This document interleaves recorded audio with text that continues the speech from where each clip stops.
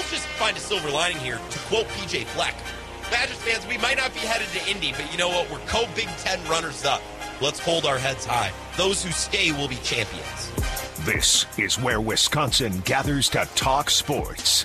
Packers, Brewers, Badgers, Bucks. The Wisco Sports Show is on the air. Here's your host, Grant Bills.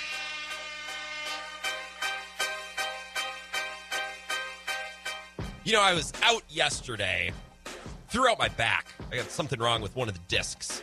Couldn't put my socks on yesterday morning. I had to text my boss. I'm like, I don't think I can get in my car. I don't think I can get to the studio. So Ben Kenny, like the saint, the peach that he is, love that guy, filled in yesterday, and I joined the show a little bit around 5 o'clock. So I'm rehabbing.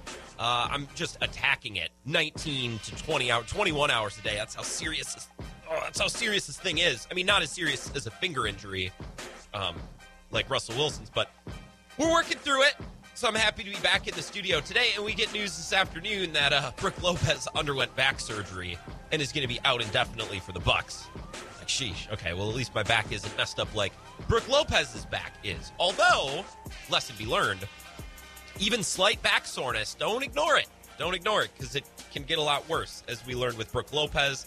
I really want to know the full story of his back, because it's been called soreness really since the first game of the season, and now he got surgery. So obviously it didn't go from soreness for 2 months to all of a sudden needing surgery. There's something else at play there. I want to know the full story. But my back started hurting, I don't know, about a month ago. And I remember Dave from Monona calling in, giving me crap about it. Well, look at me now. I got the disc issue. Now I can barely put my socks on. Got to miss shows. I hate missing shows. Glad to be back today. This is the Wisco Sports Show. My name is Grant Bills. Again, a huge thank you to Ben Kenny yesterday for stepping in. Like this week wasn't made for Ben, right? To talk Badgers after the Minnesota game, and the basketball team has just been hooping. He had his buddy Asher on from Locked On Badgers to talk about the basketball team. They got another awesome win last night in the Big Ten ACC Challenge. They beat Georgia Tech at Georgia Tech. This team is just fun. I still don't know how good they are. I believe that was my question to Zach Heilpern last time we spoke. I'm like, hey, is this team any good? Because I could see them finishing a top 10 team. We've seen crazier things from Wisconsin squads over the years. Or I could see them finishing outside the top 25. I don't know if the rankings or how good they end up being will change my opinion of this team. I think I'm starting to get them nailed down. They're fun. They have a lot of life. They play really confidently. And maybe they play with more confidence than they should for how talented or how experienced they are. I don't know. But I'm kind of nailing down the viewing experience of this Badgers basketball team. Last night, just another really, really good example to teach us a little bit something about that team. So that was fun to watch last night. The Bucks had maybe their most entertaining game of the year. We'll talk about that. But a lot of football today as well. Eric Eager of Pro Football Focus is going to join us at 4:30, 4:35, somewhere in there. We're going to compare the Packers and the Rams, talk a little bit about the running game and A.J. Dillon. And I have a Matt LaFleur question or two for him as well. I love when Eric joins the show. He'll be on in about a half hour. Mike Clemens at 5:30 to talk about how some Packers players are attacking the bye week, maybe how they're rehabbing, or just some cool stories about what they're doing with their 2 weeks off, or week off and then they're back next week. You know what I mean? Some human interest things. Getting to know some of those players and coaches that Mike obviously speaks to every day when he's in Green Bay doing his reporting. So we'll talk with him at 5:30. I want to start, because it's Thursday, with the NBA Lounge. I want to talk hoops, all right? And last couple weeks, really since the second week of the season or so, we started every Thursday, just talking about some hoops, talking about some NBA games, just chopping it up over the association, right? And I think it works especially perfect today. Thursdays are a good day to talk NBA because the schedule of the week, a lot of games on Monday, and then there are very few on Tuesday because that's the night the TNT has some exclusive games, and you don't want to have eyeballs all over the place. So Monday, lots of games. Tuesday, just a few. Wednesday, lots of games. So a huge slate on Monday, a game or two I want to talk about, a huge slate last night, but I mostly want to focus on the Bucks because their game against the Hornets last night was maybe their best, most fun game of the season outside of opening night where they got the rings and beat up on the Nets. They beat Charlotte 127-125 last night. So I want to spend most of our time on the Bucks, but we're going to rapid fire through a couple of teams really quickly because when we get in the NBA Lounge, it's not just about the Milwaukee Bucks. I like bringing in some other stories. T-Wolves fans, I got something for you today as well. I'm going to grab my coffee. I am dehydrated. I'm drinking nothing but coffee today. Going back to Monday really quick, because this is important. We're going to circle back to this at some point during the show. The Suns beat Golden State. The Suns have won almost 20 games in a row now. Suns are really good. And I think for the first 2 weeks of the season, everyone started to think, the Suns really blew their chance. They really missed their opportunity. The Suns are a juggernaut. And every game I watch of them, I am further confused as to why they didn't pay DeAndre Ayton. Last night, Steph Curry went 4 for 12, 3 of 14 from 3. And Steph has bad games here and there. When you shoot as much as he does, there's going to be bad nights. But part of that was Mikal Bridges, who the Suns extended wisely, smart deal, under $100 million. But then also there were possessions where Ayton was ISO'd on him on the outside, which for Golden State, that's what you want. You want to switch a big onto Steph Curry, and Curry can make his moves. Ayton wasn't given any ground. They don't want to pay him? I don't get it. I don't get it because he can step out and defend. He, I think, has been everything and more the Suns could have hoped for when they drafted him first overall, and for another reason that we're going to circle back to when we get to the Bucks here in a few minutes. By the way, Jordan Poole is still hooping. He had 28 because, of course, Milwaukee's own Jordan Poole. Awesome. I love Jordan Poole. And Kevon Looney, maybe the most successful professional athlete to ever come out of Wisconsin. Multi-time champion Kevon Looney. Last night, this is just more of a quick mention. The Magic beat the Nuggets. I feel for the Nuggets. They lost Jamal Murray with the knee injury last year. Now Michael Porter Jr., who just signed his 5-year max, he had back surgery. I can relate as a back injury myself. They're going to be paying him $32 to $39 million per year for the next 5 or 6 years. So hopefully that back gets healthy. They now have a backcourt of Monte Morris, Trill Barton, Will Barton, Facu Campazzo, and Marcus Howard. Yeah, that Marcus Howard, the one from Marquette. So Denver's down bad. That's too bad. I feel for him. Also, T-Wolves fans, I love Anthony Edwards. Oh, my God. I know you guys lost to the Wizards last night, but I don't care. Anthony Edwards is one of my favorite players in the league, I think. He's a freak. He's been the best athlete in any sport he's ever played. And we used to hear him in interviews. He'd be like, I'll play baseball. Yeah, I was a cleanup hitter. I'll swim. I'll be a lacrosse player. And, that's always funny. But now I'm kind of seeing it. Oh, yeah. Whatever this man has ever done athletically, competitively for his entire life, he's been the best at. And it's clear the way that he plays. He's a pit bull who wants to rip your head off, which is the exact opposite of Karl Anthony Towns, which is why I kind of like this pairing. One of my favorite NBA games of the year so far was last Wednesday when Minnesota beat Miami and Anthony Edwards scored 33 and Jimmy Butler pulled up. He's like, tough guy, I'm going to fight you. And Anthony Edwards like, you're not going to fight me. Go away, Jimmy. And Jimmy did. Because Jimmy's kind of a fake tough guy. Okay, those are a couple teams I wanted to mention, including the Wolves. This is slowly, but surely, but slightly, but not really, but also, yes, becoming a T-Wolves show as well, because I'm really enjoying watching them. And I know I'm not alone. I think a lot of NBA fans are lifting their eye a couple times a week to what the Wolves and Anthony Edwards are doing. Last night, game of the night, Milwaukee hosting Charlotte. And I was already planning to talk about Charlotte today because we mentioned the Hornets a few weeks ago, and I brought up Miles Bridges, Big Ten guy, right? And how he's having just this outstanding breakout season. Jonathan Sharks just put a piece out for The Ringer that highlights this really well. You should go read it. It's really cool. Player development story, adding skills, but also it's fit. From last year to this year, his points have gone from 12.5 to almost 20. Field goal percentage has actually dropped, which is a great sign because it means it's not just fluky shooting numbers. His rebounds are up, his assists are up, his steals are way up. And Miles Bridges' partnership with LaMelo and the fit with LaMelo Ball, it's a big reason for this. And LaMelo worked with most guys, to be fair. Remember last year when all of a sudden Bismack Biyombo was catching lobs? Or Bismack Biyombo's always been good. He just needed LaMelo Ball. Well, a bunch of players love to play with LaMelo Ball. And Lonzo Ball, as we're seeing now in Chicago, he's fun to play with. This partnership between Miles Bridges, whose playing time and usage rate has skyrocketed, fit with LaMelo has been great. In fact, the LaMelo to Miles Bridges connection in terms of assists is behind only 2 partnerships in the NBA. Draymond Green to Steph Curry and Chris Paul to Devin Booker. Pretty good company to be in. And as I mentioned, his points per game just haven't jumped this year because of fluke shooting numbers. As a former 3-and-D guy, his three-point percentage has actually dropped. Last year, he hit 40% of his threes. This year, he's hitting 32. It's cool. Now, I was prepared to go into last night's game watching Miles Bridges, especially with the Bucks without Brook in the paint. Now they're going to be without him for a long time. He had back surgery today. And Miles Bridges is fine. He had 22. But last night was the LaMelo Ball game. And it was a battle between Giannis, who's obviously won 3 MVPs, and LaMelo. Right now, if I gave you $100 and you had to bet that money on whether or not LaMelo will or won't win an MVP at some point in his career, what are you betting? It's even odds. You might say no, just because there's a lot of good NBA players. It's hard to win MVPs. But if I gave you a little juice on yes, wouldn't you be tempted to say yes? LaMelo Ball seems like the type of player that at some point would win an MVP, right? So we're watching these two go back and forth, blow for blow. Giannis, 40, 12, and 9, and LaMelo, 36, 5, and 9 with 3 steals. And he was hitting threes. He had a career high. I think he hit 8. Let me get the box score up. He shot like 8 of 13 last night. Like, imagine Brad Davison in his best ever three-point shooting night. That's basically what LaMelo Ball did last night, including tying it with like, what was that, 5-6 seconds to go. And then Giannis on the other end. LaMelo last night hit 8 of 15 from 3. Yeah, including a big clutch tie three-pointer at the end.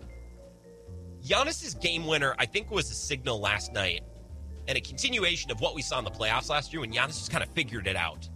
Like, you could see the light come on for him. I think in the Brooklyn series, shot selection was huge in the Brooklyn series, where he realized, okay, I don't need to force this shot.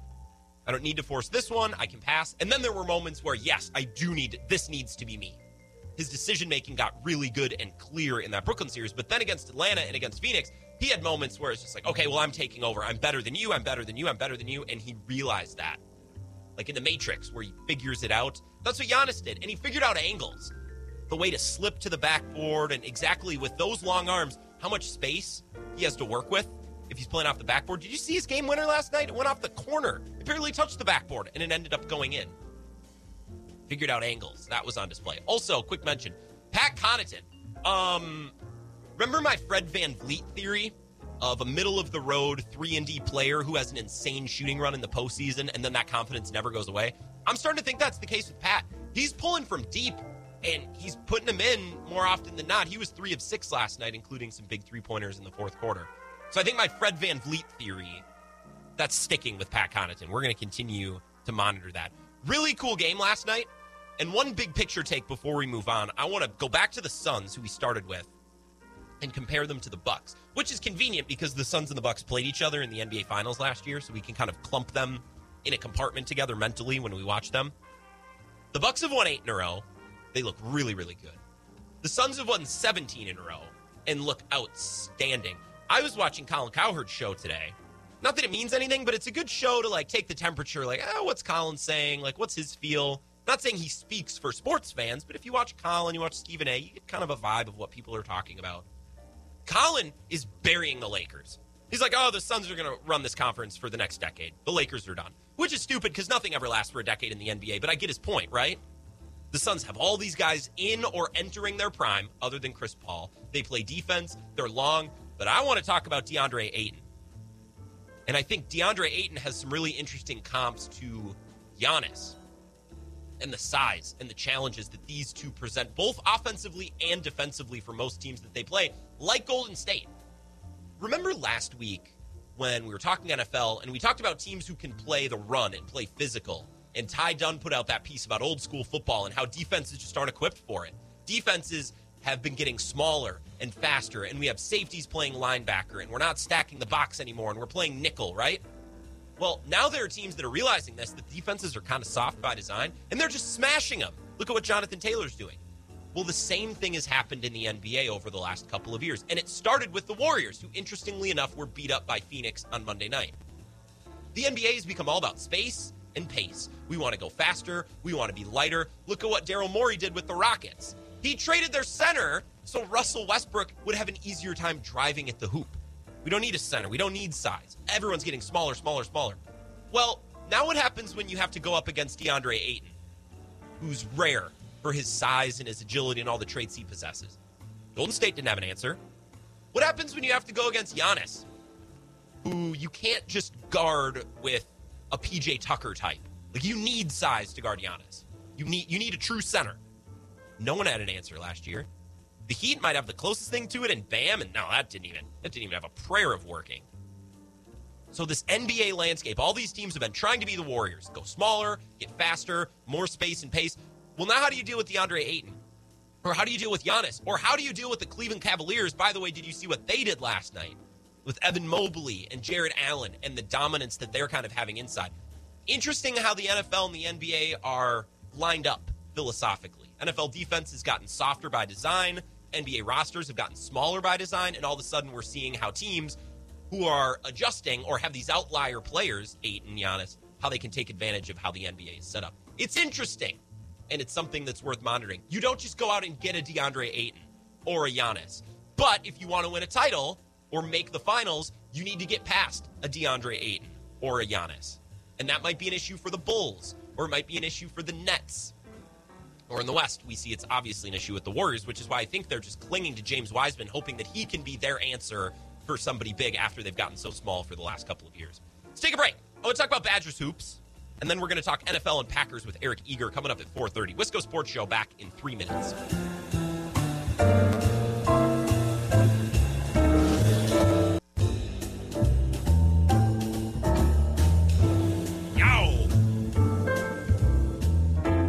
Wisco Sports Show, Pro Football Focus. Eric Eager will join us in about 10 or 12 minutes. The talk and text line, 608-796-2558. Mike in Monona says, what is this elevator music? Mike, this is the music you hear when you step into the NBA lounge. Shoot the breeze about the association, like we do for about 15 minutes to start the show every Thursday. You also asked Mike, and thank you for bringing this up because I completely forgot it. He says, you going to be okay if baseball is canceled? No, I will not. And none of you should pretend like you will be either. Baseball's awesome. I don't want baseball to get canceled. They are on strike. There's a lockout, a work stoppage, or whatever. We're going to talk about that at 5 o'clock. And God bless you, Mike, because when I started the show, I forgot to mention that. So baseball crew, hot stove crew, counting down the days till spring training crew, we're going to talk your thing at 5 o'clock. And I'm excited because I have some things to say. But if you expect legal updates and translations of what's going on, I don't have the bandwidth for it. I refuse to do it. But I'll talk more about that and explain that at 5 o'clock. Mad Mike says, glad you're feeling good enough to come back. Wishing you better health. Thank you, Mad Mike. I had so many coworkers today who told me, oh, you're getting older. Like, oh, God. Hey, if I'm going to blow out my back, I at least want to do it doing something cool. And I didn't. I have no clue what did it. Chiropractor tells me it was probably a lot of little things. Well, that's lame. If I'm going to hurt it, I want to be jumping something on a mountain bike or, I don't know, anything other than bending over in the kitchen. Thank you for the text. You can tweet me. Follow me on Twitter at Wisco Grant as well. Badgers hoops. Badgers hoops. Big Ten ACC Challenge. Let's go Wisconsin. Now, I've said, maybe a little facetiously, but also seriously, that I'm a college basketball guy again. That I'm back this year. I'm back after for the last 2 years kind of just punting on it. Maybe out of laziness, maybe for the show and the entertainment value. I just, college basketball is my favorite thing, and it kind of comes and goes in cycles. 1 year I'll be really into it, the next year, But I've realized this year, I just need to be better. I need to step my game up. I don't want to be that radio host that completely has to say, I don't watch. I didn't see it. I don't know what to tell you about the Georgia Tech. What is their mascot, actually? I don't even know. Yellow Jackets. I want to know. I want to be in the conversation. There's nothing worse than an inside joke that you're not a part of or a college basketball conversation that you can't be a part of because you haven't watched the games. So this year, trying to better myself, not only watch the Badgers, which I for the most part do anyways, even if I'm not into college basketball at a given time, but I'm trying to watch other random games as well and keep up with the top prospects. And thank you. So many of you have tweeted me at Wisco Grant throughout the last week or so. Hey, Ohio State's got a good one going. You got to tune into Syracuse. They beat, who did Syracuse beat the other night? We just talked about it. Indiana. They beat Indiana. And that was a great game that went to a couple of overtimes. So let's keep the bit going. Let's tweet obnoxiously about college basketball. I'm going to tweet about it like it's my firstborn son, even though I'm only getting back into it now. Last night's game was awesome. Wisconsin won 70-66, and it was the Brad Davison game. And I could tell like 6 minutes in, and I had the game on mute.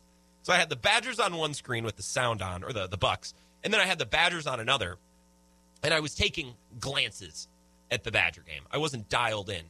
And even in the first 6 minutes, I'm like, oh, okay, so this is going to be the Brad Davison game. And I believe I tweeted at Wisco Grant. I don't want to incorrectly quote myself. I tweeted at 8:29. The game started at 8:15. So it was long before halftime. I tweeted, this is going to be one of those games where Brad shoots 6 of 11 from 3, isn't it?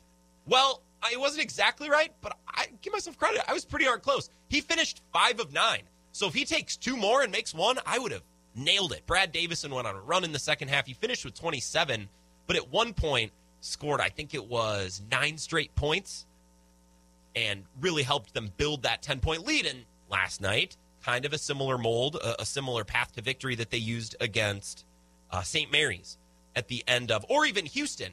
Jump out to a lead at some point. Get hot, go on a run, take a lead of 10 or 11 points, or in the case of the Houston game, they led by much more, and then hold on.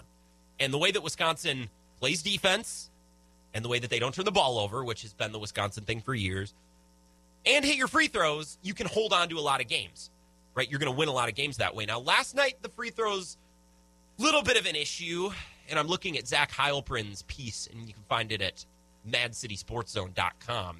Obviously, Zach, good friend of show. And he wrote about the free throws, and he gave this one stat that I wanted to share with you. The not-so-good part of the game, he writes, free throws.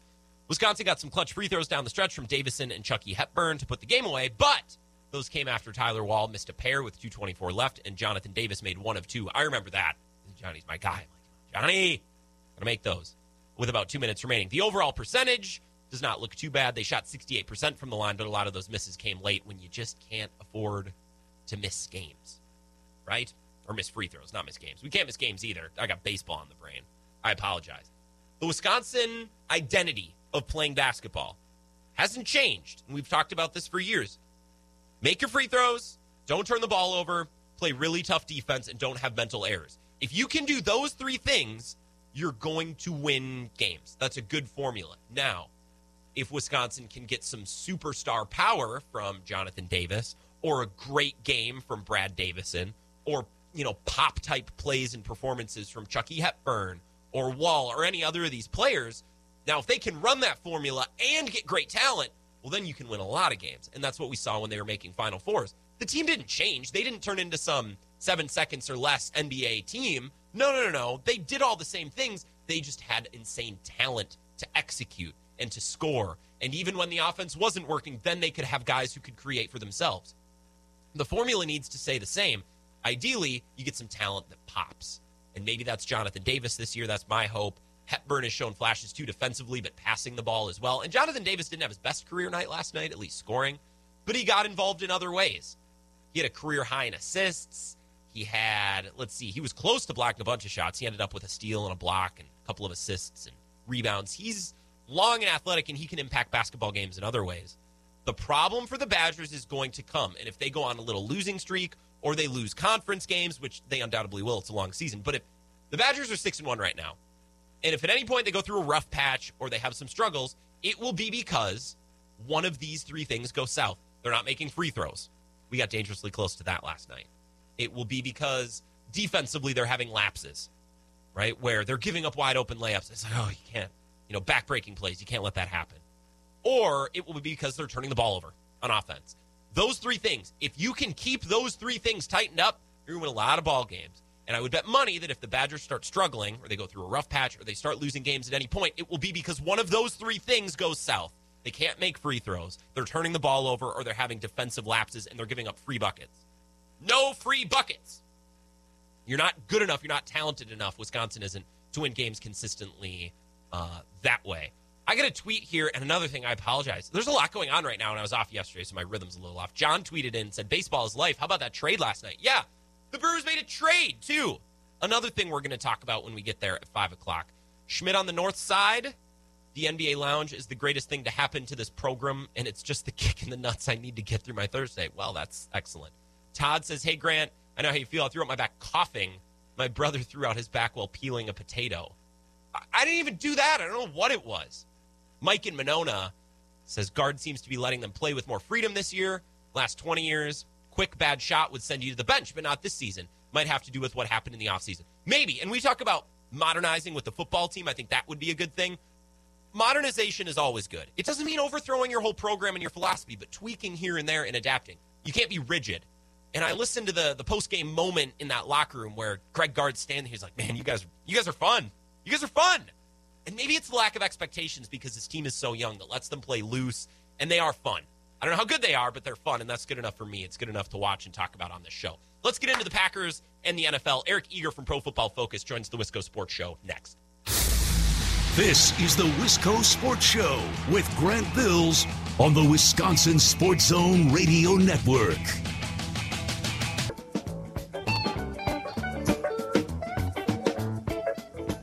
Wisco Sports Show, tweet me at Wisco Grant if you want to get involved with the show, as John did to remind me that the Brewers made a trade. So I was out yesterday, and I was so excited to talk Bucks and then Badgers basketball.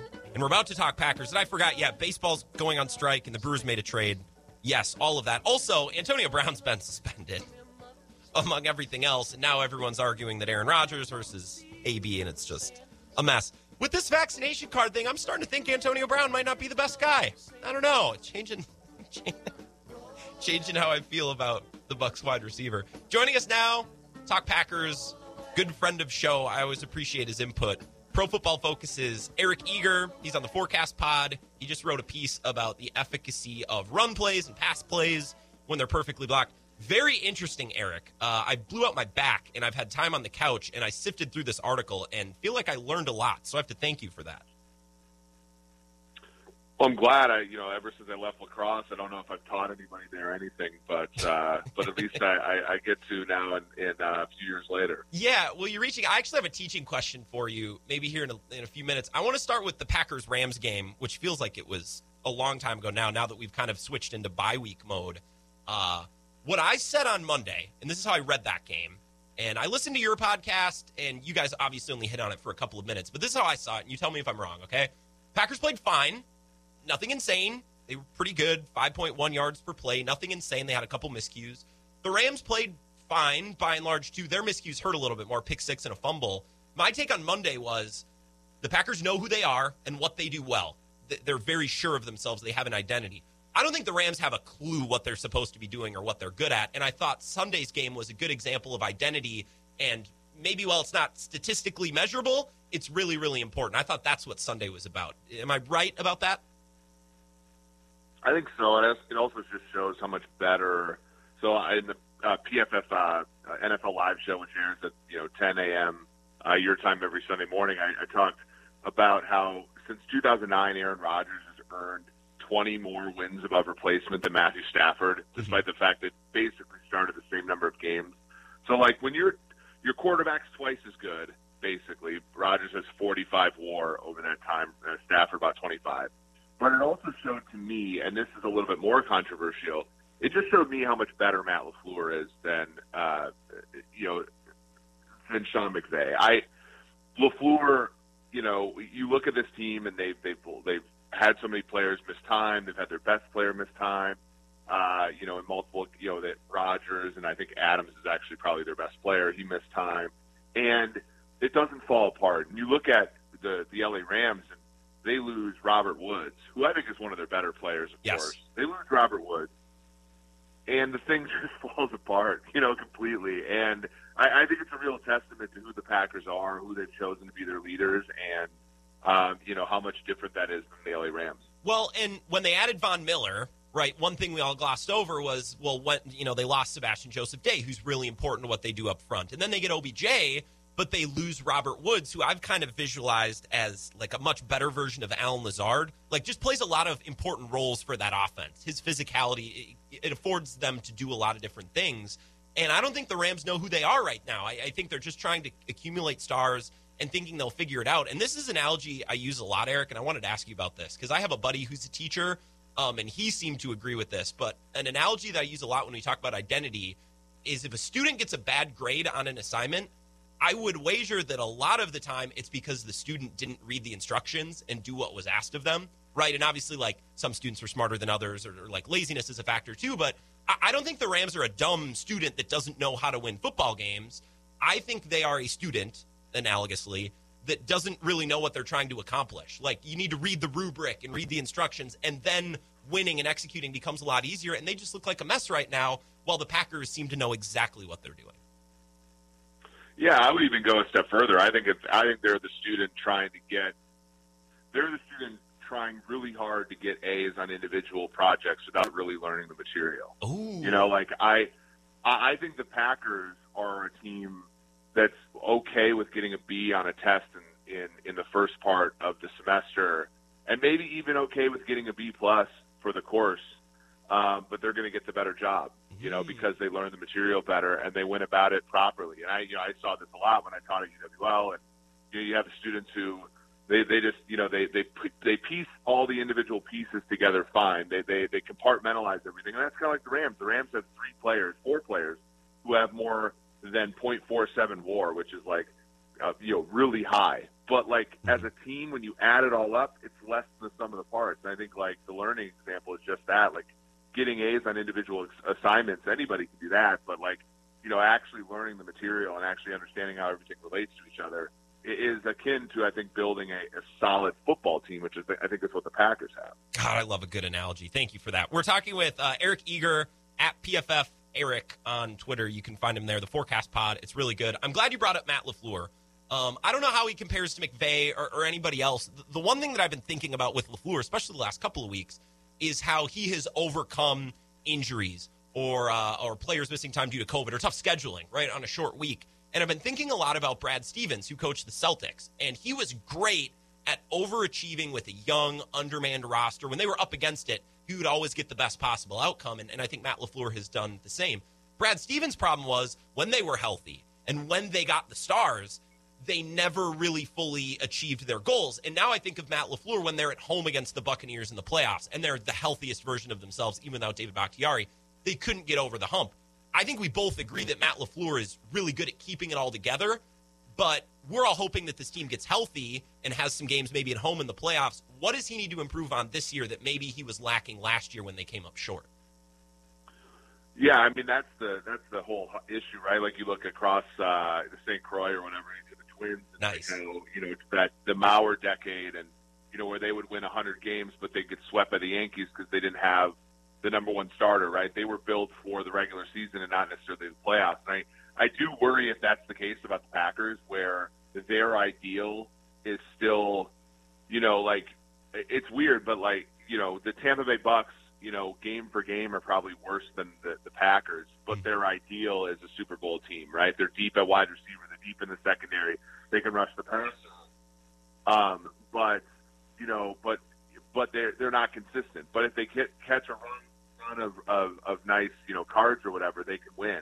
Whereas I think the Packers are resilient, right? They have a wide receiver that 90% of teams they face in the NFL, they have a wide receiver they can go to at any time for any amount of yards. But against the great teams, they don't have a second receiver that they can go to when the elite defense shuts them down. So that would be the thing I worry about.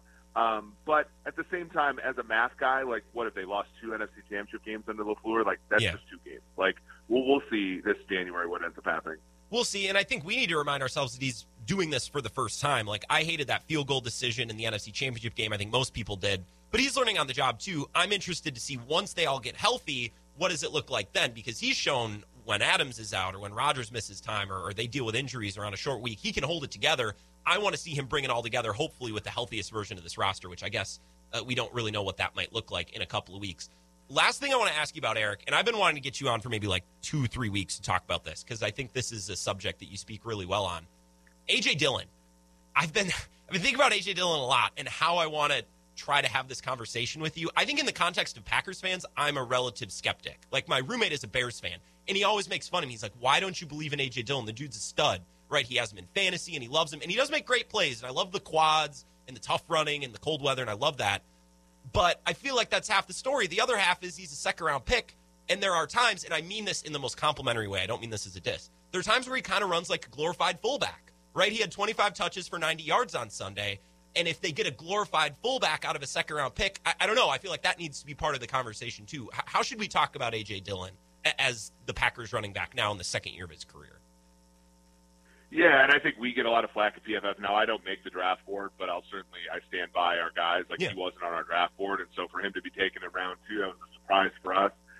He certainly exceeded our expectations, and, you look at the data, I actually think he's big and fast, so he's always going to look good in the running, in our metrics, even if our scouts didn't like him. But yeah, I mean, it's tough, right? Like, he averages 4.2 yards per carry, and I know that's a little bit misleading because he's getting a lot of short yardage plays. Mm-hmm. so that's a little bit misleading. But he's not he's not Jonathan Taylor. He's not Derrick Henry. I think he embodies a lot of the Green Bay Packers culture, which is good. He's not terrible catching the ball either, and I think pass protection he's not so bad. So I don't think he's a bad pick, but ultimately, the second round pick on a running back, the guy's got to be Derrick Henry to I think makes sense. He's got to be a Dalvin Cook to make sense. And I don't even think it's much of A.J. Dillon's fault so much as it's you draft him in round 2 and then you sign Aaron Jones to a veteran running back deal. It's sort of like you set that draft pick up to fail. And the only reason he's getting on the field is because Jones has been hurt. And he's, again, I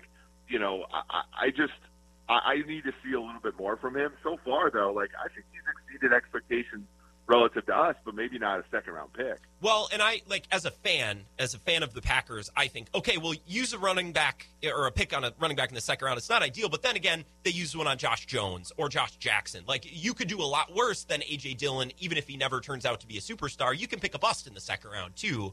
Another thing that I noticed today, Bill Barnwell put out a piece, and I'm sure you've at least read it, or talking about running back contracts, like Joe Mixon now, Aaron Jones, Cook, all that batch. And the production from Dillon has actually been a little bit better if you look at run yards over expected. Jones just hasn't been very good for whatever reason. Now he's injured, so we'll see. What if we think about Dillon as an idea rather than a player, and almost as an affordance, having A.J. Dillon, regardless of his individual stats or him as a player, it allows the Packers to do certain things, to control the clock, to play a different way. Does that carry any value to you if we look at Dillon from that perspective? Yeah, sure. For sure. And to me, I just think the issue is in a lot of metrics that we care about, like yards after contact. He averaged 3.5 last year, which is great. Mm-hmm. The last 3 games where he's gotten a chance to tote the rock, 2.76, 2.55, 3.05. So even then, in the stuff that running backs can control, he's not necessarily up to what he's been even in the past when he had fewer carries. And again, that's the promise of a big back: as you give him the ball more, he becomes more efficient, a la Derrick Henry. Mm-hmm. But yeah, to your point about running back, it's interesting, right? There's a couple things. Minnesota, you've seen this. Even when you take a guy in the second round, you want to sign him to that big deal to justify the draft pick in the first place, right? Yes. That's why running backs, high drafted running backs, are a bad idea, because when they don't hit, it obviously sucks. But when they do hit, it's eventually going to suck, as we've seen with all these guys that have gotten big contracts, Cook included. That to me is why the investment at the position is just a little mind-boggling for Green Bay, because the very guy that they just paid is an example of what you can do even with modest draft capital with Aaron Jones in round 5.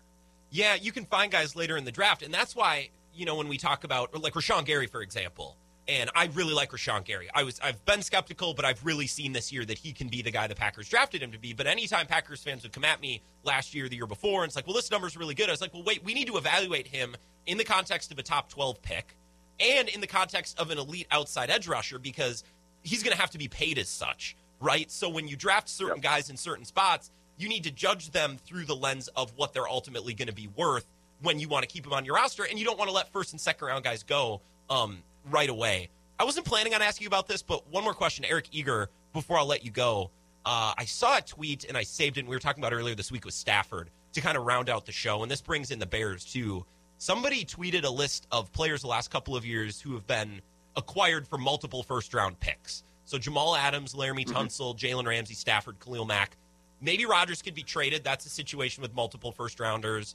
Deshaun Watson. Where's your stance on that? Because I think it's a fascinating topic. It's easy to say we won the trade, we got the star, but I didn't really realize years down the road these really haven't panned out like maybe we thought at first. No, and then my favorite team traded a 1 and a 2 for Frank Clark. That's right. And even though we won a Super Bowl, the cost is just too immense, right? That's the whole thing. And you talk about betting on your show a little bit. A first round draft pick is the equivalent of taking a team on a pick 'em minus 110, right? It's 50-50. It might not hit, but it doesn't cost that much. Trading 2 first round picks for a veteran is like basically betting them minus 600, right? And so yes, you're more likely to win, but when you lose, you're laying 6 to win 1. You know what I mean? And that's that's the hard part when you look at Jamal Adams. Like, the Seahawks are going to be picking in the top 10. No, they're not. Actually, that's the Jets who are going to be picking in the top 10 because this pick failed. Kansas City's wanted – I mean, the Kansas City Chiefs have been kicking themselves for not being able to cut Frank Clark after year one of that trade. And so, yeah, for every Jalen Ramsey, there's a Matt Stafford. For every Khalil Mack, there's a – and to me, like, I just don't think the hit rate is high enough to justify it because, changing teams is risky. All that kind of stuff. Mm-hmm. To me, it's just a risky gamble masquerading as a sure thing. Well, and something you brought up on your podcast, the one that came out yesterday, and I'd recommend everyone go listen, right? Like, it's the same with parlays. Like, the odds might be really good that you hit, but you don't have an unlimited number of draft picks to bet. Like, if you're really rich, you have a lot more money to throw around and make individual bets. Also, value is important. Like, if you look at Jamal Adams, Trevon Moehrig or what's his name? Like, the one safety that went in the draft last year, he was barely in the first round. I don't even remember where he went. So you're trading 2 first-round picks for a position that wasn't even prioritized with 1 pick in the first round. Like, you need to factor in what things cost. Yeah, absolutely. And I'm sure teams will keep doing it, and it'll be interesting to follow. Eric, I've kept you too long, but I really, really appreciate you. Have an excellent Christmas. And if you're journeying back to Minnesota or Toma and seeing family, travel safely. And, of course, I want to talk to you soon. Thank you, as always. Always a pleasure, Grant. Thanks for having me on, and looking forward to the games this weekend. Heck yeah. Eric Eager, appreciate it. That's Eric Eager, Pro Football Focus. The Forecast Pod is excellent. Read his work. Why don't we talk about the article that he put out today, because I'm fascinated by it. Blocked runs and blocked passes and the value that they carry. And maybe we can apply this. Yeah, well, definitely we can apply this to the Packers with their passing game and their running game. And then at 5 o'clock, I want to switch it up completely. We're going to switch topics, and I want to get into baseball because now we have a lockout and the Brewers made a trade. So we'll switch things up at 5 o'clock. More of the Wisco Sports Show coming up next. All right, let's shift to this. This is the Wisco Sports Show with Grant Bills on the Wisconsin Sports Zone Radio Network.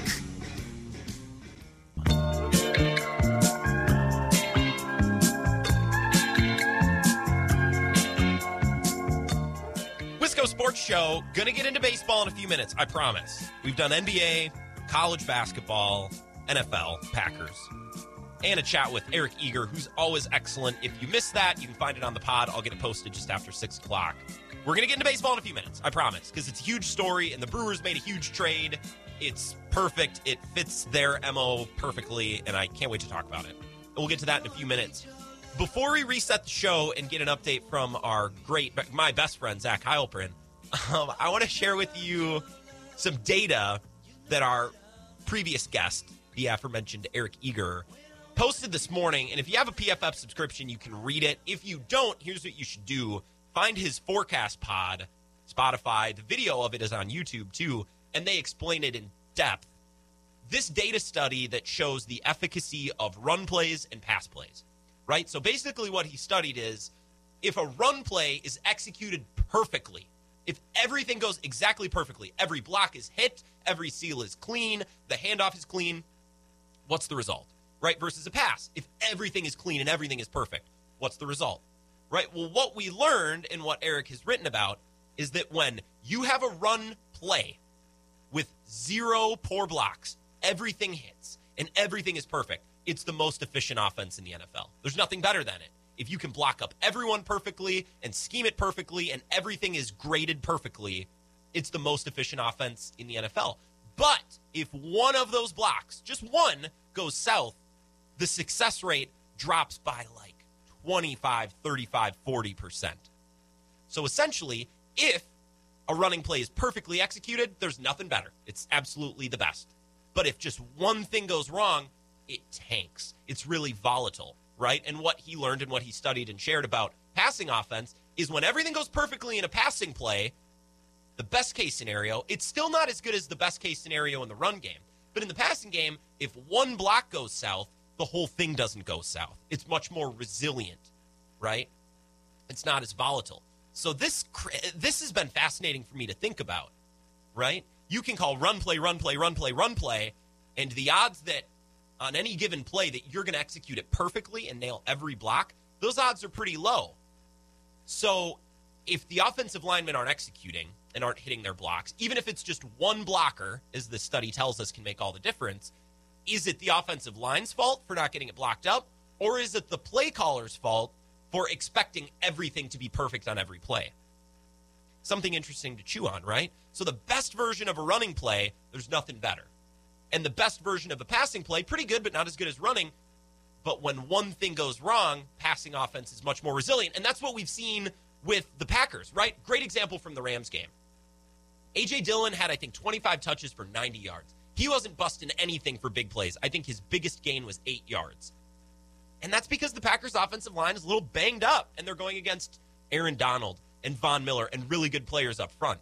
But in the passing game, much more control. You can kind of fly by the seat of your pants because you can get the ball out quickly. Aaron Rodgers, the ball is coming out in less than 2.5 seconds at a higher clip than ever before when he's been in Matt LaFleur's offense. And that's interesting. The passing game, much more controllable, much less volatile if only one or two things goes wrong. And I found that really, really interesting. So go find that if you want to read it. It's in his podcast as well. That's the work of Eric Eager. Let's take a break. We'll get into baseball. Brewers coming up next. Mike Clemens not too far away as well. I'll just find a silver lining here to quote PJ Fleck. Badgers fans, we might not be headed to Indy, but you know what? We're co-Big Ten runners-up.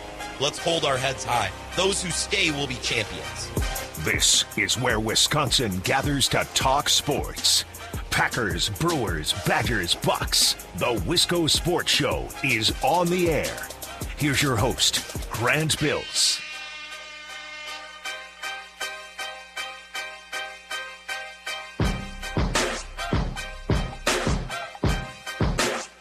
I think I need to step my game up and get Andrew Wagner tomorrow. We need to get some baseball people tomorrow. Let's get wet and wild. Let's do baseball. Brewers made a trade. There's a bunch going on with the MLB lockout. And by the way, it's not the Major League Baseball, like the MLB. Like, it's just Major League Baseball. But we're running into grammar issues I see on social media. The MLB lockout. The Major League Baseball lockout. The article is attached to lockout, not the MLB, not the Major League Baseball. It's just Major League Baseball. This is weird. It's just bothering me. I should have brought it up. Tomorrow, we should get a guest. Does anyone know a lawyer that's negotiated between labor unions and an employer? Does anyone know one? Come on. It takes a village here to book a show. We're all producers, every one of you. Who knows a lawyer that could add to this conversation? Let me know. 608-796-2558. Or tweet at me, follow me, or DM me if you want to keep that on the DL. It's okay. We all know a good lawyer for when we need one. We hope we never have to use them, but I get it. If you want to keep that private, you can DM me. My DMs are open as well. At Wisco Grant on Twitter. This is the Wisco Sports Show. We're going to get into some baseball, and we will talk more Packers. We're going to talk to Mike Clemens coming up at 5:30 on some bye week stuff. Because what did he tell us on Tuesday?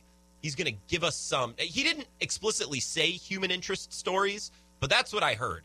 Like, what are these guys doing? What are they up to? Or in the case of injuries, right, what are guys going to be doing on their off time?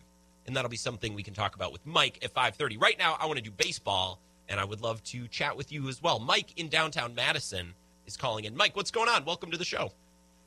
Hey, man, how are you? I am swell. My back hurts, but I am getting through it. Yeah, I heard that last night on the show. I didn't even really have time to tune in, but I did hear about the injury. Ben did a bang-up job. I actually called in and we talked Badgers for like 20 minutes. I was just stuck on my couch. I was fine. I couldn't move. I couldn't get to the studio. Well, I'm glad you're all right now. Well, thank you. Yeah. Appreciate it.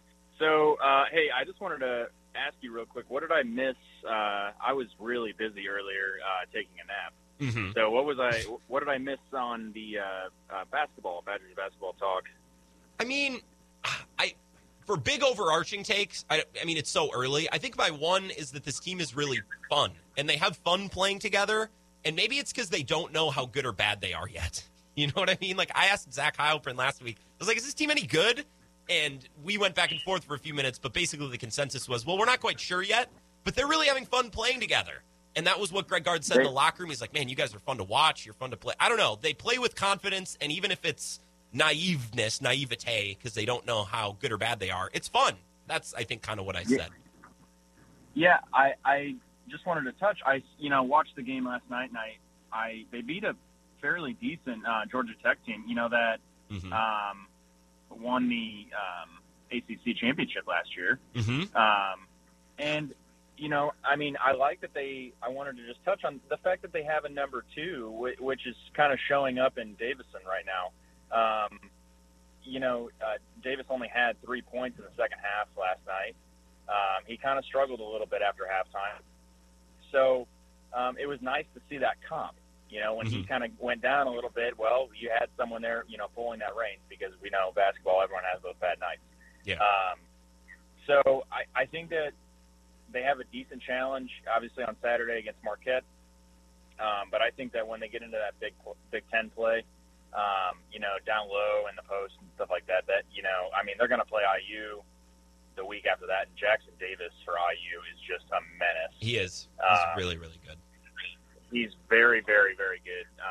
I mean, he was sensational. He had 31 points against Syracuse the other night, and he's just fantastic down low. You cannot box him out at all. No. So I think that's going to be a really, really good challenge for them, and that might be the best measuring point when they play IU. Hey, is this a real team, or is IU just going to, you know, play them very, very well? Which I don't think IU's the greatest this year. That's why I mean that might be a good measure. Well, when do they go against big bruising centers? Like I think of Kofi Cockburn in the Big Ten, or players like him, right? Maybe not NBA bigs, but just dudes that are tough to move, because the size on this team is young and inexperienced. That's the one thing that I think they might realize when they get to Big Ten. Yeah, and that's what I'm saying. You know, that's why I'm highlighting Jackson Davis. I mean, the guy is just absolutely huge. They play IU. They play Jackson Davis, I think, on the 7th. It's next week. The 8th. You got it. I'm looking at the schedule right now. I'm cheating. The 8th. Okay, yeah. So yeah, I mean, I think that should be, you know, can they play him down low? I think that's a huge question. I think so too. Good call, Mike. We got to chat some baseball. Yep. I think, which the lockout talk. It's not my favorite, but we got to do baseball, man. It's not my sport, so I'm going to let you go and have a good one. Yeah, I appreciate it, Mike. Thanks for the call. That's Mike in downtown Madison. I remember last summer when the pandemic was different last summer, because we very much still live in a pandemic, but we've normalized it by choice. I don't think we had to. I think we chose to normalize it and just live with it. But I think back early last summer, late spring, when life very much did not feel normal. We become normalized and desensitized to this and just kind of living with the reality. But last year, I mean, sports were shut down. Everything was shut down. It very much did not feel normal. Even if it doesn't feel 100% normal now, certainly it does more than it did a year ago. And we didn't have anything to talk about. Like every day, 2 hours, nothing except for Major League Baseball labor talks. And it sucked because I was studying up on contracts and legalese and clauses and statutes, and it was just the worst, right? As it's not my forte. Believe it or not, I'm no lawyer here. I'm not a doctor either. Let's just blanket statement. I'll speak to my weaknesses. I don't want to do it again. I don't want to spend months updating on the latest offer from the owners. Well, now the PA has countered. I don't want to. This is all so stupid.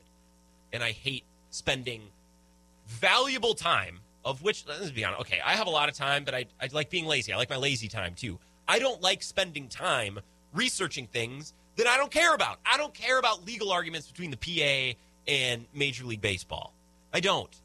So I don't know how much we're going to dwell on this, but it is an important storyline. It's the first breakage in, what would it be, play? It's not a breakage in play, but it's a lockout. It counts, right? The players are out of the facilities. They took their pictures off the websites. This is so stupid. And it's the first time this has happened in 25 years.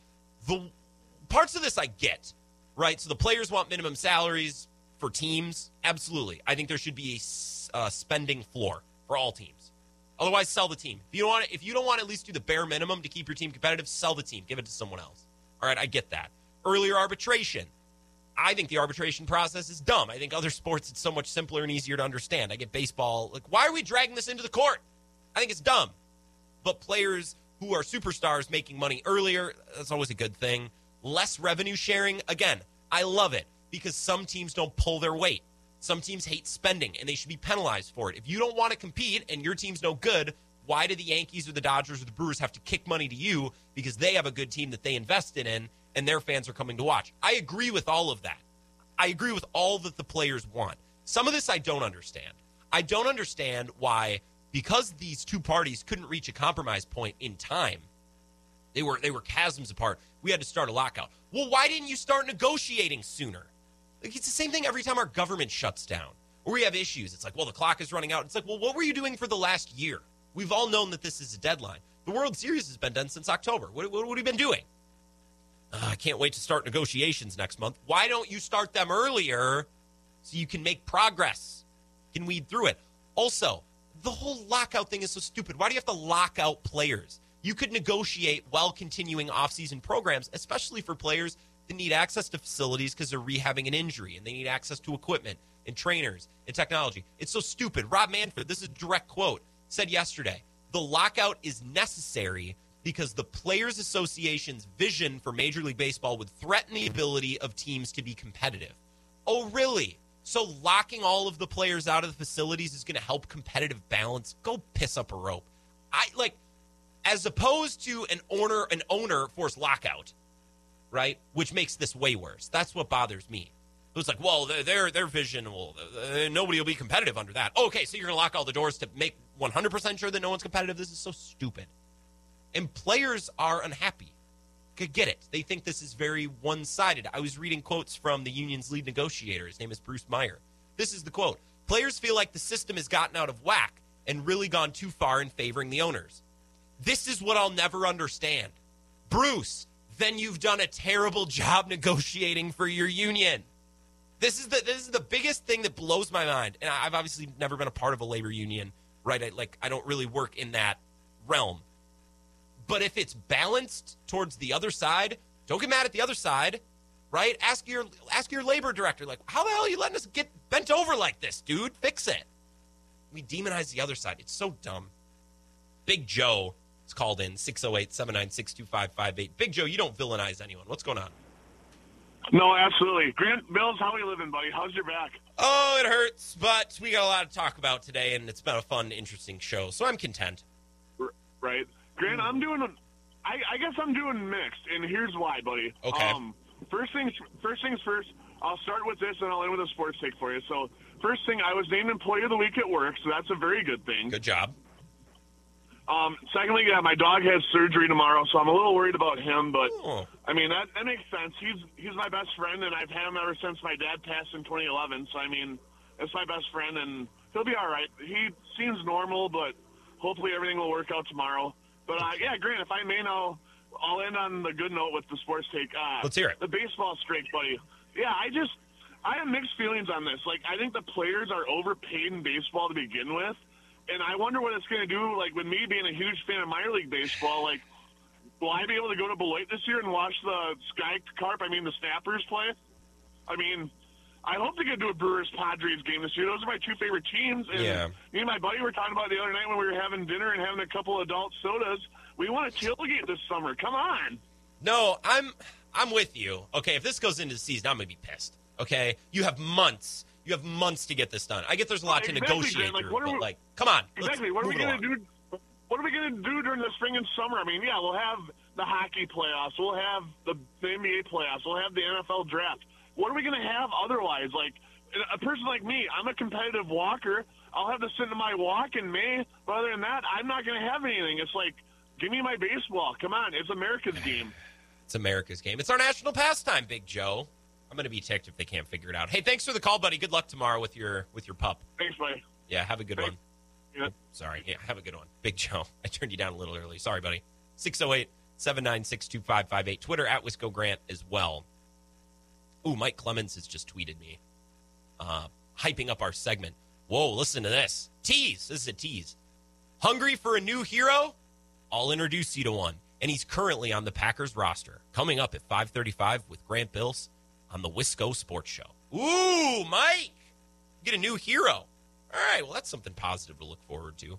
Yeah, with these labor strikes, why are you blaming the players here, Big Joe? They want too much? This is dumb. Then here's what I side with the players, okay? Minimum salaries for teams. You need to spend a certain amount of money. There needs to be a floor. Otherwise, sell the team. The solution is simple. It's like Robert Sarver with the Suns. And now he might have to sell his team for different reasons. But it's like, why do you own the team if you're just going to let it sit there and rot? You just invest the money. There's better ways to take the money you already have and parlay it into more money than owning a sports team, especially when all your fans hate you and the community that you own the team in hates you. And now you're like this weirdo, racist, sexist guy that's always talking about your junk, so you're going to have to sell the team. Just sell the team. If you don't want to do the bare minimum to help keep your team competitive, then sell it. And maybe, just maybe, a bare minimum spending floor, maybe that would do the trick. I don't know. I really like the idea of less revenue sharing. As weird as it sounds, I think revenue sharing should be earned, right? I get that the Yankees are going to make more money. They play in a bigger market. They have their own TV network. Same with the Cubs. Same with the Dodgers. That's geographical. That's how the sport works. But the Rockies, who are poor and mismanaged and poor, literally, they don't spend any money, why should they be able to sit back and wait for the money to come down the river from the Yankees or from the Cubs? If you want to get butts in seats, put a good team on the field. And I get revenue sharing is important because there are a lot of economic imbalances between some of these teams, but part of that is competitive as well. So fix the competitive part of it because you have too many owners that just don't want to spend because they don't care about winning.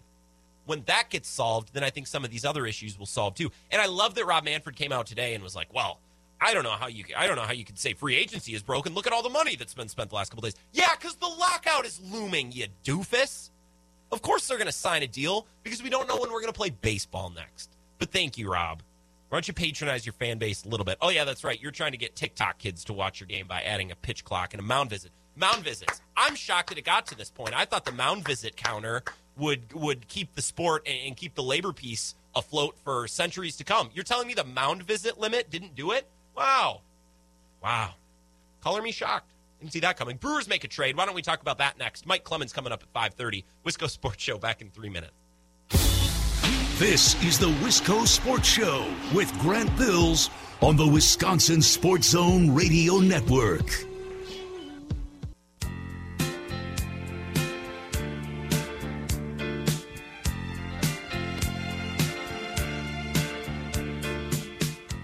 Wisco Sports Show. My name is Grant Bills. Mike Clemens will be here in 10 minutes. We really haven't talked about this Brewers trade at all yet. We talked about the lockout. We hit the Packers. We did our NBA thing. We did the college basketball and the Badgers. Brewers traded Jackie Bradley Jr., got Hunter Renfroe in return. Gave up a couple of prospects, but saved some money in the process. Very David Stearns. This has got David Stearns written all over it. So why don't we talk about that for a few minutes? And, of course, here to help us, here to chime in, one of our big Brewers callers. Contributors. You're a contributor, Binksy. Binks, what's going on? Welcome. Hey, thanks. I appreciate that title, Grant. Yeah. What I really wanted to do first and foremost is I had a dropped call from you last week. I wanted to wish you happy Thanksgiving. Whatever that subject was about that I called, I forgot about it by now, so moving on. I do have a really big favor to ask of you. I've got a nephew. He is turning 12 today. He is one of the biggest Brewer fans. He's one of the biggest Christian Yelich fans you will ever meet. He's a huge Green Bay Packer fan. And if you could give him a shout-out, his name is none other than Rowdy, and he is the new Brewer first baseman's biggest fan. So if you could give a shout-out to him, I would very much appreciate it. I would be a happy uncle. And as far as that trade, it's got my big stamp of approval. Yeah. But like I said, the biggest business is being a good uncle and asking you if you could. He's listening on the WKTY app. So, Oh, he's a smart man. He's a smart man. He's got that app downloaded. Good. Good. All right. Thanks, Binksy. So please. All right. Take care. I can give that shout out. Thank you. And happy retroactive Thanksgiving to you as well. I forgot that you dropped off last week. Good memory. See, this is what I always say. Everyone's a producer. This is a responsibility of everyone here to make sure that the show keeps humming. I can't do it by myself. Are you kidding me? I barely put my socks on this morning. Rowdy, the nephew of Binks. Happy birthday. Maybe going into break we can sing happy birthday. We're not going to sing right now. But happy birthday. Maybe we'll sing a song here in a few minutes. Well, this trade has a big stamp of Binks' approval, and that's good enough for me. I don't know much about the Red Sox. Hunter Renfroe is a name that I know only because he has the same name as Hunter Renfroe, who plays in the NFL. And then every time I see him, I was like, wait, there's a Hunter Renfroe in baseball too. So I know him for that reason. So they gave up JBJ and prospects. And I got a text here from the mayor in New Glarus. And I get what you're thinking. He said, yeah, what's up with this trade? Are these minor leaguers pretty good? Oh, I'm just wondering because of the contract of Bradley. Yeah, I think there's a couple factors at play. They did have to give up some prospects. They gave up some scratch to help facilitate this deal, and I think they're probably reasonable prospects. I don't think they're throwaways. I don't think they're studs, but I think they're worthwhile. I also think it helps that they have experience with JBJ. They're like, well, we'll bring him back. Like when the Brewers brought back Travis Shaw. Like what the heck? Why not? The Brewers executing this deal, this is the most David Stearns thing ever, right? They trade one player or replace one player with another who's cheaper, who has more team control, right? It's just and on we go. This just keeps going. This is the story of David Stearns. We have a team that we like, and instead of playing out the string with that team, right, when one player is approaching free agency or when one player gets a little too pricey, what we do, we're going to trade that person, and we're going to replace him with someone who's a little cheaper and who we have more control over, maybe more options, right? Just a more flexible, malleable player, right? That's what David Stearns does. Got 2 years of control with Hunter Renfroe, and he makes about $7 million. Jackie Bradley Jr. is making about $12. I didn't realize that this guy hit as many home runs as he did. He averages 36 homers per 162. He hit 259 in 2021. So basically, the way I see it, he's replacing Avi Garcia. I don't think he's, nobody, I could replace JBJ. JBJ didn't do anything. But Hunter Renfroe can maybe replace some of that production of Avi Garcia, and you hope that Yelich isn't as terrible last year as he's going to be this year. Like, you get a little bit of something from Yelich, you get Hunter Renfroe, and hopefully you can keep that outfield afloat. And I was listening to our buddy Bart Winkler, this was earlier this week, and he maybe started to think that the Brewers missed their window, and their window has closed. And maybe to win a World Series, it has. I'm not going to go so far as to say that because they have an unreal rotation, and if Christian Yelich plays like an MVP, I think they could win the title just off of that alone, right? But I have thought, in the last couple of weeks, it's like, well, at some point, this iteration of the Brewers has to come to an end. Maybe they don't tear it all down, but they need to reload. They're always reloading on the fly. Always. They're always getting slightly cheaper here, getting more team control here, more options here, a little bit, cutting payroll a little bit there. I don't think this is going to be an all-in to then tear it down completely in a year or two. I think this is going to be constant little maintenance on the roster here and there. Hunter Renfroe might stink. He might be an all-star. But whatever result comes this season doesn't change the fact that this is really sound process from David Stearns. And it's the process that he's been using to keep this roster fresh and keep it competitive and to keep it strong the last couple of years, despite the Brewers not really having as much money to spend as some of the other contenders in the National League. They're always looking to get cheaper, get younger, get more team control, and just keep things going. It's like we're bailing water out of the boat as we go, right? Just keep sailing down the river, and at some bend here in the river, hopefully we win a World Series. If Renfroe is great, awesome. If he's terrible, oh well. This is the process that Stearns should follow. And we said this during the Bucs playoff run. I think I've said this in relation to the Packers as well. Good process is more important than good results. I'm reading The Mid-Range Theory by Seth Partnow right now. He's been a guest on the show. He used to work analytics for the Bucs, and he's talking about good process and good results. They talked about the process of bringing in Brook Lopez to the Bucs, and we're like, well, we liked this number, and this made us optimistic, and this was good. But also then he got here, and he was way better than we ever thought, and that was all luck, right? So the result, it was lucky, or it was unlucky, or it was average, or it was below average, right? The results are the results. That's secondary. What teams can control and what general managers control is the process with which they acquire talent. And if you have a correct process, you're going to hit on more of these than not. Look at the Brewers. Avi Garcia was great for them. Christian Yelich, overall, has been great for them. Remember, he was an acquisition. It's not like they brought him up. They targeted him and added him. They added Avi Garcia, right? What other outfielders? They added Lorenzo Cain. They added Jackie Bradley Jr. Now, most of those additions worked. One did not. Jackie Bradley Jr. But because they've followed sound process, on this outfield that they've spent a lot of resources on, they've hit on 9 of 10. 8 of 10, 70%, right? They're hitting on most of these swings that they take. That's how sports work. You can't hit on everybody, but if you have the right process, you're going to hit on more often than you miss. Hunter Renfroe, whether he hits 40 homers or whether he hits 12, this follows the sound process that David Stearns uses, and that's good enough for me. We'll see how it plays out. You cross your fingers and hope it's a home run, literally, or maybe like 40 home runs, because they need to replace Avi Garcia's production. Let's take a break. We'll get Mike Clemens on the horn, talk Packers as we are in the midst of their bye week. Coming up next on the Wisco Sports Show. This is the Wisco Sports Show with Grant Bills on the Wisconsin Sports Zone Radio Network. 2nd and 6. Bumping it off, and again it's Dillon. Dillon breaking a tackle. We're going to stay balanced. Finally, Wagner just throws him down in frustration.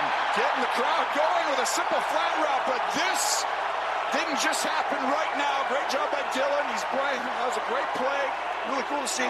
That was the byproduct of controlling the game and having a defense that's so tired they can't quite finish. I really, genuinely, I couldn't tell you how many rushing yards I have, how many passing yards, or any of that stuff. Each week I set goals for myself. I keep accomplishing those. I'm getting more comfortable. That for me is the ultimate goal, to just go out there and be, trusted by my teammates. And when I see guys coming over and they're like, good job, or I'm proud of you, like, that really does mean a lot. A.J. Dillon, it's funny talking about trust and affirmation from teammates. I think of Josh Nijman, too, where Aaron Rodgers said, I didn't even have to worry about the left side of the offensive line. These guys are talking each other up, at least the last week, as they took on the Rams and gave them quite the smack at Lambeau. And Mike Clemens, our next guest, was there for it.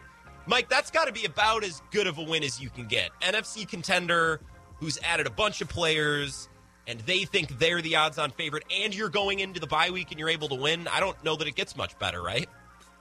I think the biggest thing I took away was that Matt LaFleur and his staff, Joe Barry, who's worked for Sean McVay, they outcoached McVay and his staff. And the better players came up. It was a game of inches. I mean, there's that pass to Devontae Adams in one of the first drives for a first down that goes between the hands of Aaron Donald, within inches. There's all kinds of little plays throughout that Rams game where the Packers, they got it by an inch or two. And so at one point it's a little humbling, but the other point is that at the end of the day, they were the more physical team. They seemed to just hustle more. Matthew Stafford was hot and cold. One minute he's hitting Van Jefferson for 79 yards downfield. The next minute he's completely overthrowing a guy wide open on a first down. And of course, you don't know if it's because of some of his injuries with the back and the elbow and those kinds of things. But on the list of things that really are going on during the bye week right now, it's important to note, Rasul Douglas, NFC Defensive Player of the Week, with his pick, his 4 deflected passes. What a great story he's been, coming off the Cardinals practice squad and filling in with Jair gone and Stokes missing the one game with the Chiefs. And he's the first defensive back for the Packers to get that honor, NFC Defensive Player of the Week, since 2010 and Charles Woodson, the Super Bowl year, the year they won the Super Bowl. Right now, you hope that Matt LaFleur is picking up his 2 boys from school, something he probably normally doesn't get to do, and then after school tomorrow, maybe it's a quick trip to some indoor water resort in the Dells for he, his wife, and the kids, so that he can have some true family time. That's really what they're trying to stress over this next couple of days. The personnel department, in the meantime, they're now that the college regular season is over with, they're looking at their roster and say, okay, who are we bringing back, who aren't we bringing back, and who do we have to replace those guys with in the draft? What players do we need to target in some of these bowl games? Randall Cobb has got the groin injury. It's very concerning that they didn't put him back out there in the second half in a big game like that.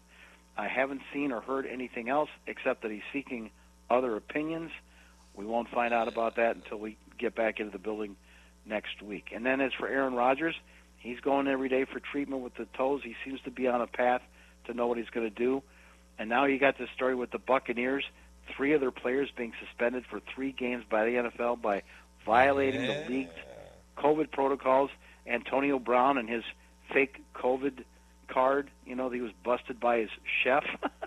And Mike Edwards, one of their safeties, and a third player that actually was recently released as a defensive back, 3-game suspensions for those guys because they're not following it. Now, people are bringing in Aaron Rodgers' name, like, well, how come Rodgers didn't get suspended? Well, Rodgers, they did a 2-month investigation. They fined him $14,500, as well as Alan Lazard and the team $300,000. Mm-hmm. That's a shut case. You know, it's not to be compared. And the difference is Aaron Rodgers was talking to the team and to the league about, well, here's how I decided to get, the treatments. Yeah. And the league reviewed it and after a while said, no, you're going down as unvaxxed. Yeah. That's a different story than a fake card. Well, and if there's players that I'm going to get on my soapbox for and defend, I don't know that Antonio Brown is at the top of that list. Like, I don't know if he gets much benefit of the doubt. So, yeah, I'm good with it. So to cleanse the palate. Yeah.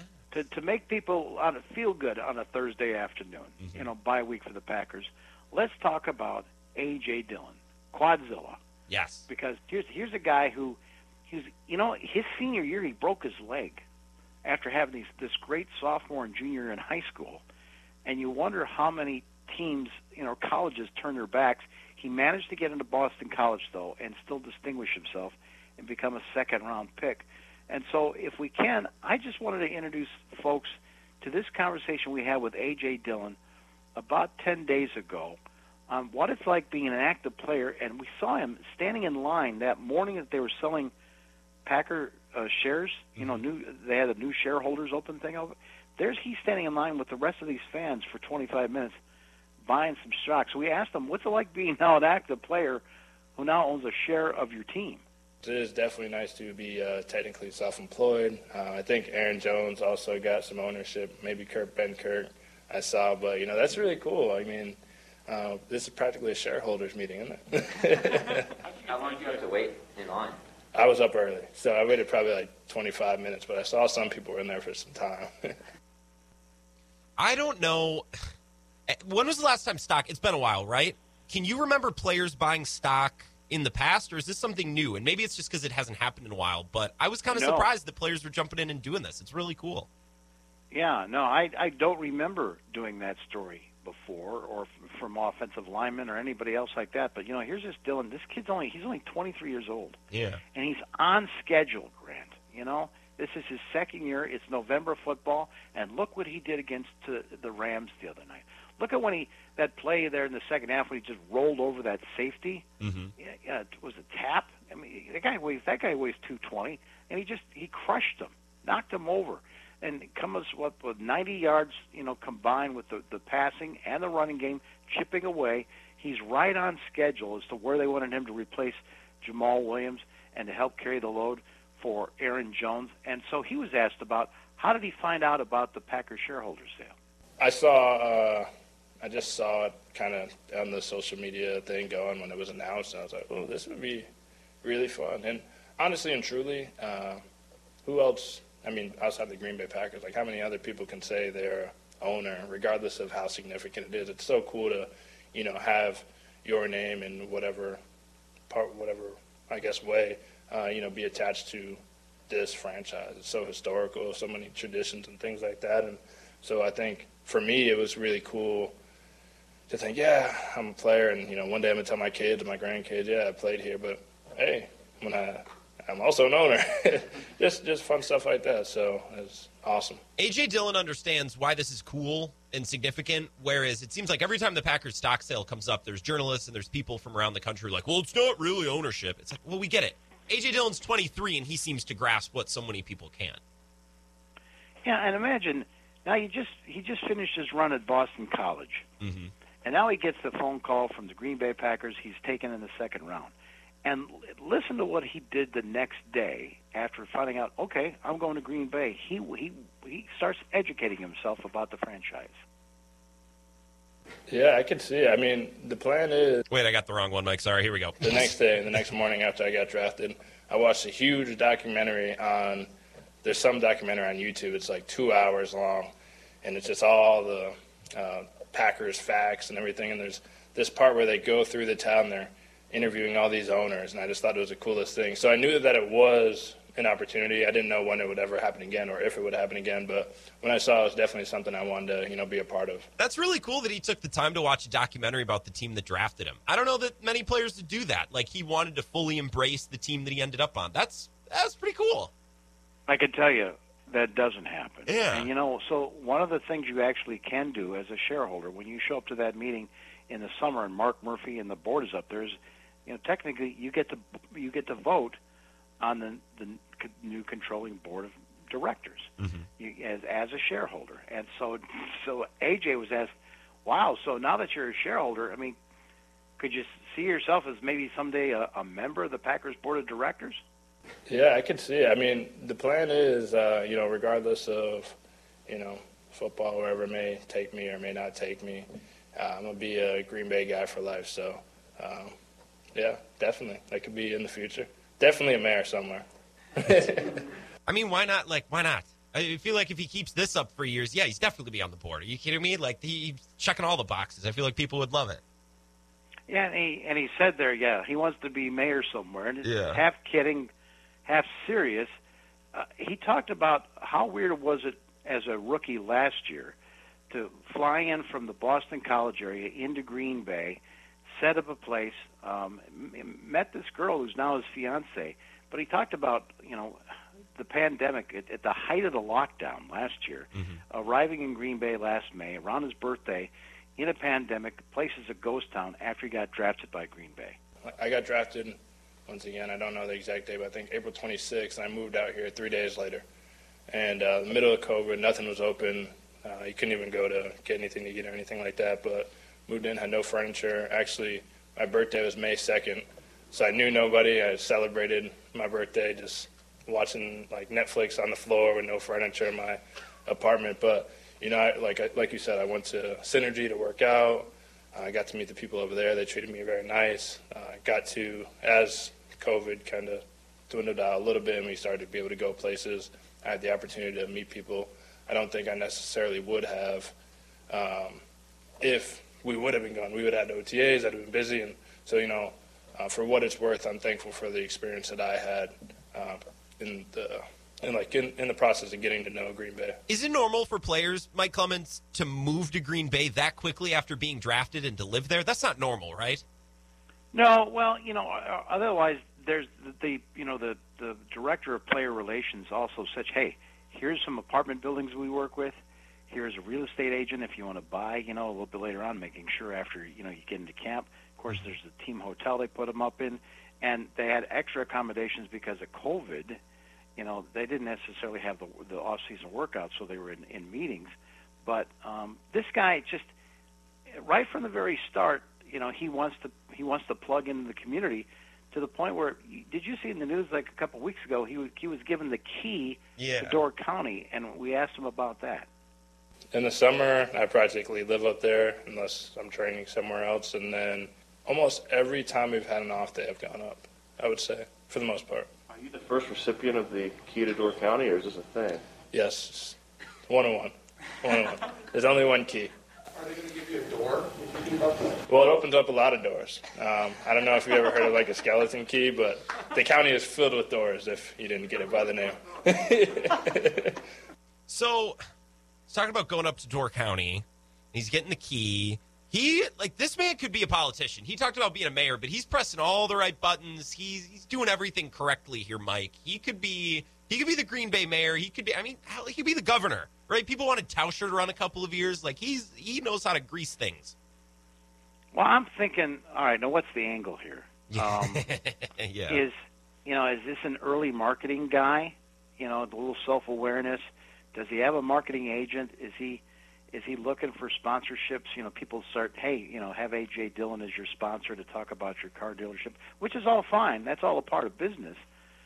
But I'm telling you, every time you ask him the question about this, he's got a genuine story about it. Like you say, so how did you start going up to Egg Harbor and Sister Bay and all that? And he said that it was his girlfriend that introduced him to Door County. Yeah, so her family has a place up there, and obviously met them, and that was the summer I first got out here, and it was really fun. And we just kept going, and then I found I was dragging her up. She's like, I always go up there. We got to go back up, and so my routine is on a good Victory Monday, try to get up there to AC Tap, get some Victory wings in, and the rest follows. Maybe a little Al Johnson's for Tuesday breakfast. I can go on and on for for days with this. Mike Clemens, our Packers reporter, is joining us. We got to get him up to the North Shore. If he likes Door County, this is what I've been saying. I know it's not popular with Wisconsin folks, but the North Shore is, I'm a Lake Superior over Lake Michigan guy, but I just love anything related to the Great Lakes, so I'd probably love Door County too. I've never been, but we got to get him. Well, maybe Mark Murphy should put him on the tailgate tour. Yeah, exactly. Send him up get around the state that way. Send him up to Superior. So one of the guys is joking with him, and we're in the media auditorium, and he didn't have any meetings to go to, so it was a very relaxed conversation, as good as it gets from not being able to stand next to these guys at their locker or meet them off campus someplace. And so he said, "So this key to Door County, are you going to put that on display or what?" Yeah, I'm actually moving into a new place soon, and I want to build a nice little office space, and I'm going to try to do a DIY kind of shelves behind myself. So we'll see how it turns out for like Zoom meetings and stuff. But right up there, I'm going to get a little light for it. It was either that or like wear it around my neck. Yeah, this guy is a politician. Listen, he's getting the crowd to laugh. But don't you like he's got the sense of humor. Oh, yeah. I love it. He's so genuine. That's the thing. He's so genuine. I know that this one coffee shop that I go to, he was in there, and it's just like he just stopped by. People recommend places. He goes. He wants to be a part of the fans and a part of the community, and he says that in his time away in Door County, that's just sort of helped him embrace it. He wants to be a Wisconsin guy. Yeah, it really has. I mean, obviously a large part of that would be my fiance and her family and things like that. But also, I've always been one to kind of thrive in a family environment. I went to the school I went to in high school, the prep school I went to, close-knit community. I was lucky enough to have great coaches in high school and college that were kind of like father figures for me and their families. And so that's kind of like the thing we have here in the locker room and also in the Green Bay community. I've always told the story when I got out here after I got drafted. People are like messaging me on Instagram like, "Hey, we got some leftover, like we have lasagna we just made, we can bring it over." And me being kind of like from the city, I'm like, I don't trust food from just strangers. But like just that thought, like people are that nice and welcoming here. And it's something I really honored to be a part of. And when I say like honored to be a part of this family, yes, this team, but it's also everything that comes with it.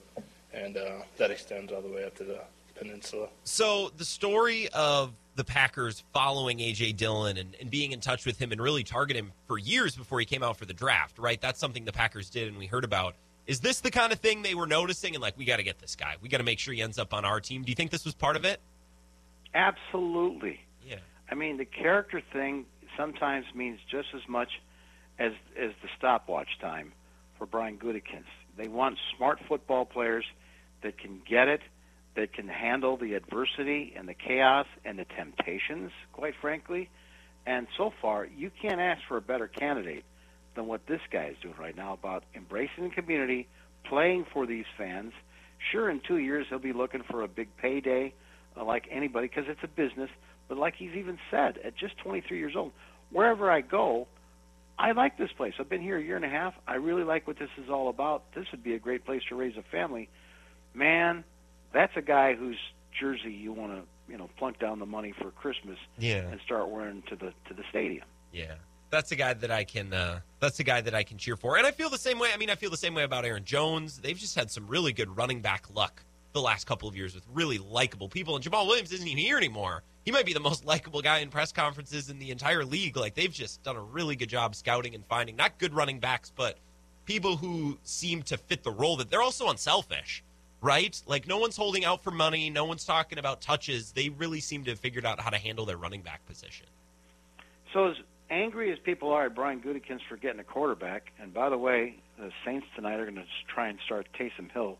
I mean, if you're watching the NFL and you see how valuable the quarterback position is, and if you haven't invested at some point seriously into it to back up your legendary Hall of Famer, like what the Saints are looking at right now, they're trying to replace Drew Brees.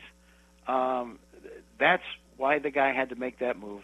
And in the meantime, man, he's really brought in some pretty quality players. And then he brings in guys off the street like a Rasul Douglas like a Devondre Campbell, who's been your leading tackler on your team. They were just sitting there for other teams to pick up. Yeah, it's cool. Brian Gutekunst is having a heck. You think Exec of the Year is within reach? Who would he be? Who would he be in the running with right now if the award were given out? Do you think? Well, I can't remember if the Buccaneers GM got it last year, because he did an excellent job of getting all those veterans and still getting it under the salary cap. That's just the thing too, is to get these guys to come in at a more minimum wage, to get them to convince, say, hey, we're going for a Super Bowl ring. Do you want to join us? And that makes a difference there. But I'll tell you what, if they can get over the hump on the NFC Championship thing, and when you consider all the hurdles that they went through with Rodgers in the offseason, he probably could be a candidate. Well, thank you, Mike. Enjoy the weekend, and we'll talk next week about some more bye-week things, and I suppose we'll start looking at some of these games. They got some funky games against the Browns and the Ravens, teams that we don't normally talk about, so those conversations should be fun next week. Will do. Thanks, Grant. Yeah, have a great weekend. Mike Clemens on Twitter, at Mike Clemens NFL. We appreciate his work always. Some cool storytelling with A.J. Dillon. What an interesting guy. And I think I kept mentioning how it sounds like he's a politician. And I didn't mean it. I think maybe Mike thought. I don't mean that he's angling for something here. He's saying all the right things to get fans on his side. Let's take a break. We'll wrap up the Wisco Sports Show after this. This is the Wisco Sports Show with Grant Bills on the Wisconsin Sports Zone Radio Network.